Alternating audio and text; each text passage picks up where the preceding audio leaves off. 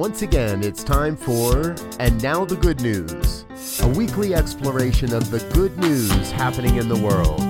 Hi, I'm your host, Reverend Robert Brzezinski, and each week I explore and share the stories of hope and love and inspiration that have caught my eye in the past week. We'll explore exactly how we can create a world that works better for everyone. So get ready, it's time. And now, the good news. And hello again, dear ones. Robert Brzezinski with you, episode number 33 of And Now the Good Year, a power number there. And this week, we get to share some stories that really do remind me we're creating a world that works better for everyone. If you listen to the program, you know that we talk a lot about plastics here and how to get rid of the plastics or how to recycle, reduce, reuse plastics. And here is a big story coming out of the United States Congress. Senator Tom Udall out of New Mexico and Representative Alan Lowenthal out of California introduced the Break Free from Plastic Pollution Act of 2020 last week. Now, the big part about this bill is it really does change the game in a lot of ways. Number one, rather than put the burden of plastic recycling on local cities and state governments, this shifts the burden back to the actual plastic producers. So the companies that are creating that food service film and those single-use plastic items, they're going to have to foot the bill for recycling all this stuff. It also includes a nationwide beverage container refund system. It phases out a lot of single-use plastics. It mandates minimum recycling content for plastics. It really looks like this could be a major player in helping the United States move away from our plastic habit. Let's keep an eye on that one, folks. Now, many listeners know I get a lot of my stories over at the Good News Network, and this one I found over there. Scientists have created a living concrete that uses bacteria to heal itself when damaged. And this was published in a journal called Matter. I'll make sure I leave links in the show notes for you to find it. An engineer, Will Schrubar, I hope I'm saying that properly, and his colleagues here at the University of Colorado Boulder, my adopted home state, developed this bacteria, and it's alive. It multiplies, delivers an incredibly low carbon footprint, and is structurally strong as all get out. Now, you can't buy the bricks that they're creating just yet. However, they do intend that this will go that far. They can see that you'll be able to buy this material at a point. It actually sucks up carbon and toxins from the air.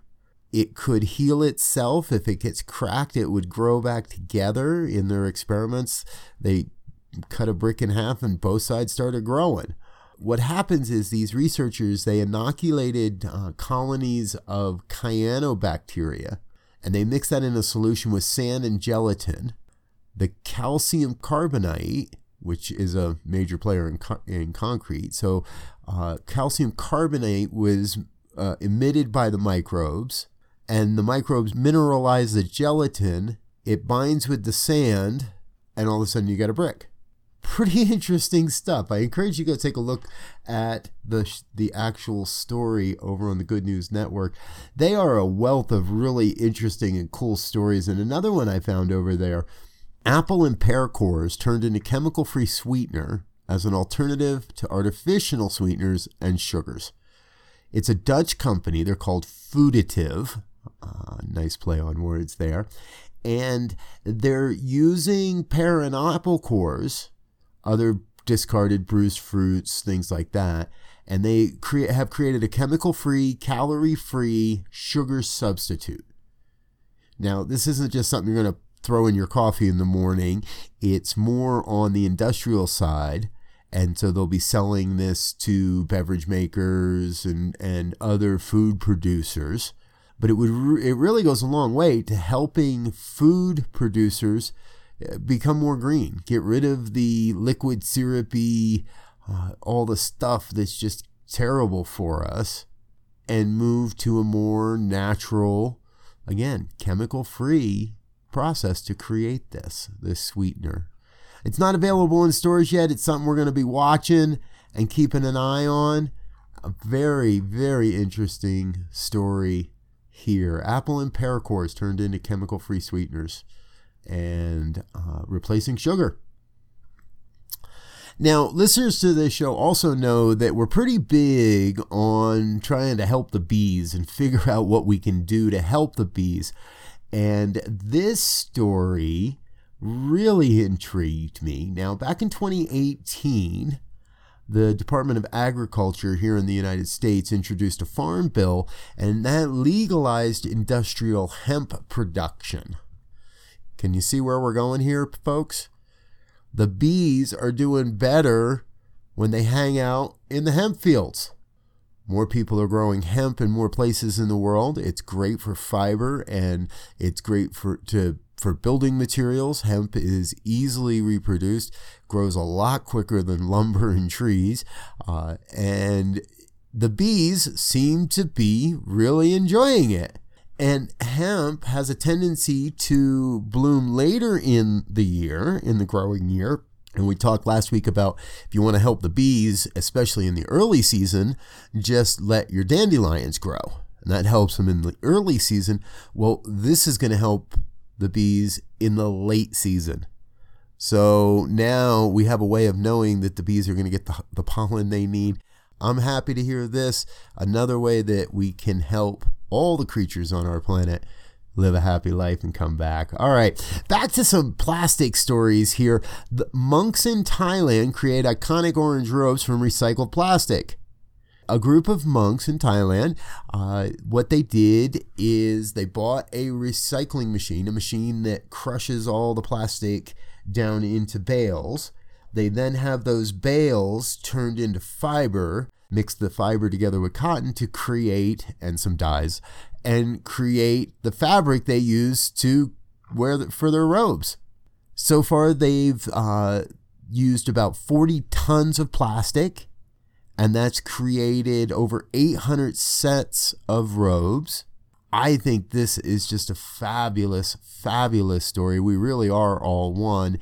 And if the monks can create their robes from recycled plastic that's being given to them as donations, there's no telling what we can do here, folks.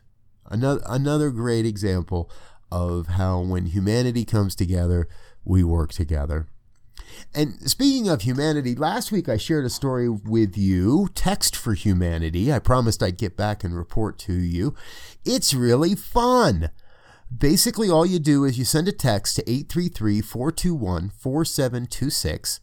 That's 833-421-4726. Send a text with the word JOIN, J-O-I-N, and then it'll ask you to send an anonymous, inspiring, uplifting text, which you have no idea who it goes to. And then in a short bit later, within a short amount of time, you get one back. You don't know where it came from. You know a name and a country, but you don't really know who the person is. It was really fun. I played with it a lot this week. I found myself using the app more often than I thought I would to text wonderful little messages out to humanity and also get a few back in return. So what a fun story. All right, before we wrap it up this week, I want to jump over to the Mattel Corporation. This is part of a new segment I'm calling, Uh-oh, We Missed One. And here's a story we missed. Back last year, Mattel launched a set of dolls called Creatable World. And it's a gender-neutral series of dolls.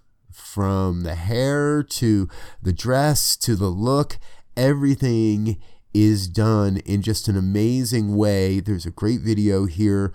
I'll make sure I share all these links. But kudos to Mattel. And down to our last story of the day, I'm really happy for this one. I lived in the state of Utah for about 16 or 17 years, and they have done something very recently here that I didn't think they would ever do. They became the 19th state to ban conversion therapy for minors.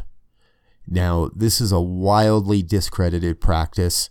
It hurts people, and it's done a lot of damage. And I just want to give a big, huge shout out to Utah for doing what's right here, banning LGBTQ conversion therapy. It doesn't work. It hurts people. And the state of Utah is recognizing that, become the 19th state to ban that. Who's number 20? Let's get everybody before the end of the year. I want to see that number up to 50 states that have banned this harmful and hurtful practice.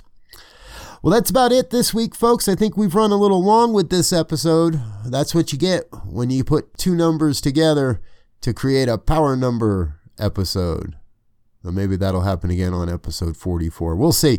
Until next time, I know that I'm going to go out there and do everything I can to create more good news. I encourage you to find the good news happening in your life as well. Until next time, peace and blessings.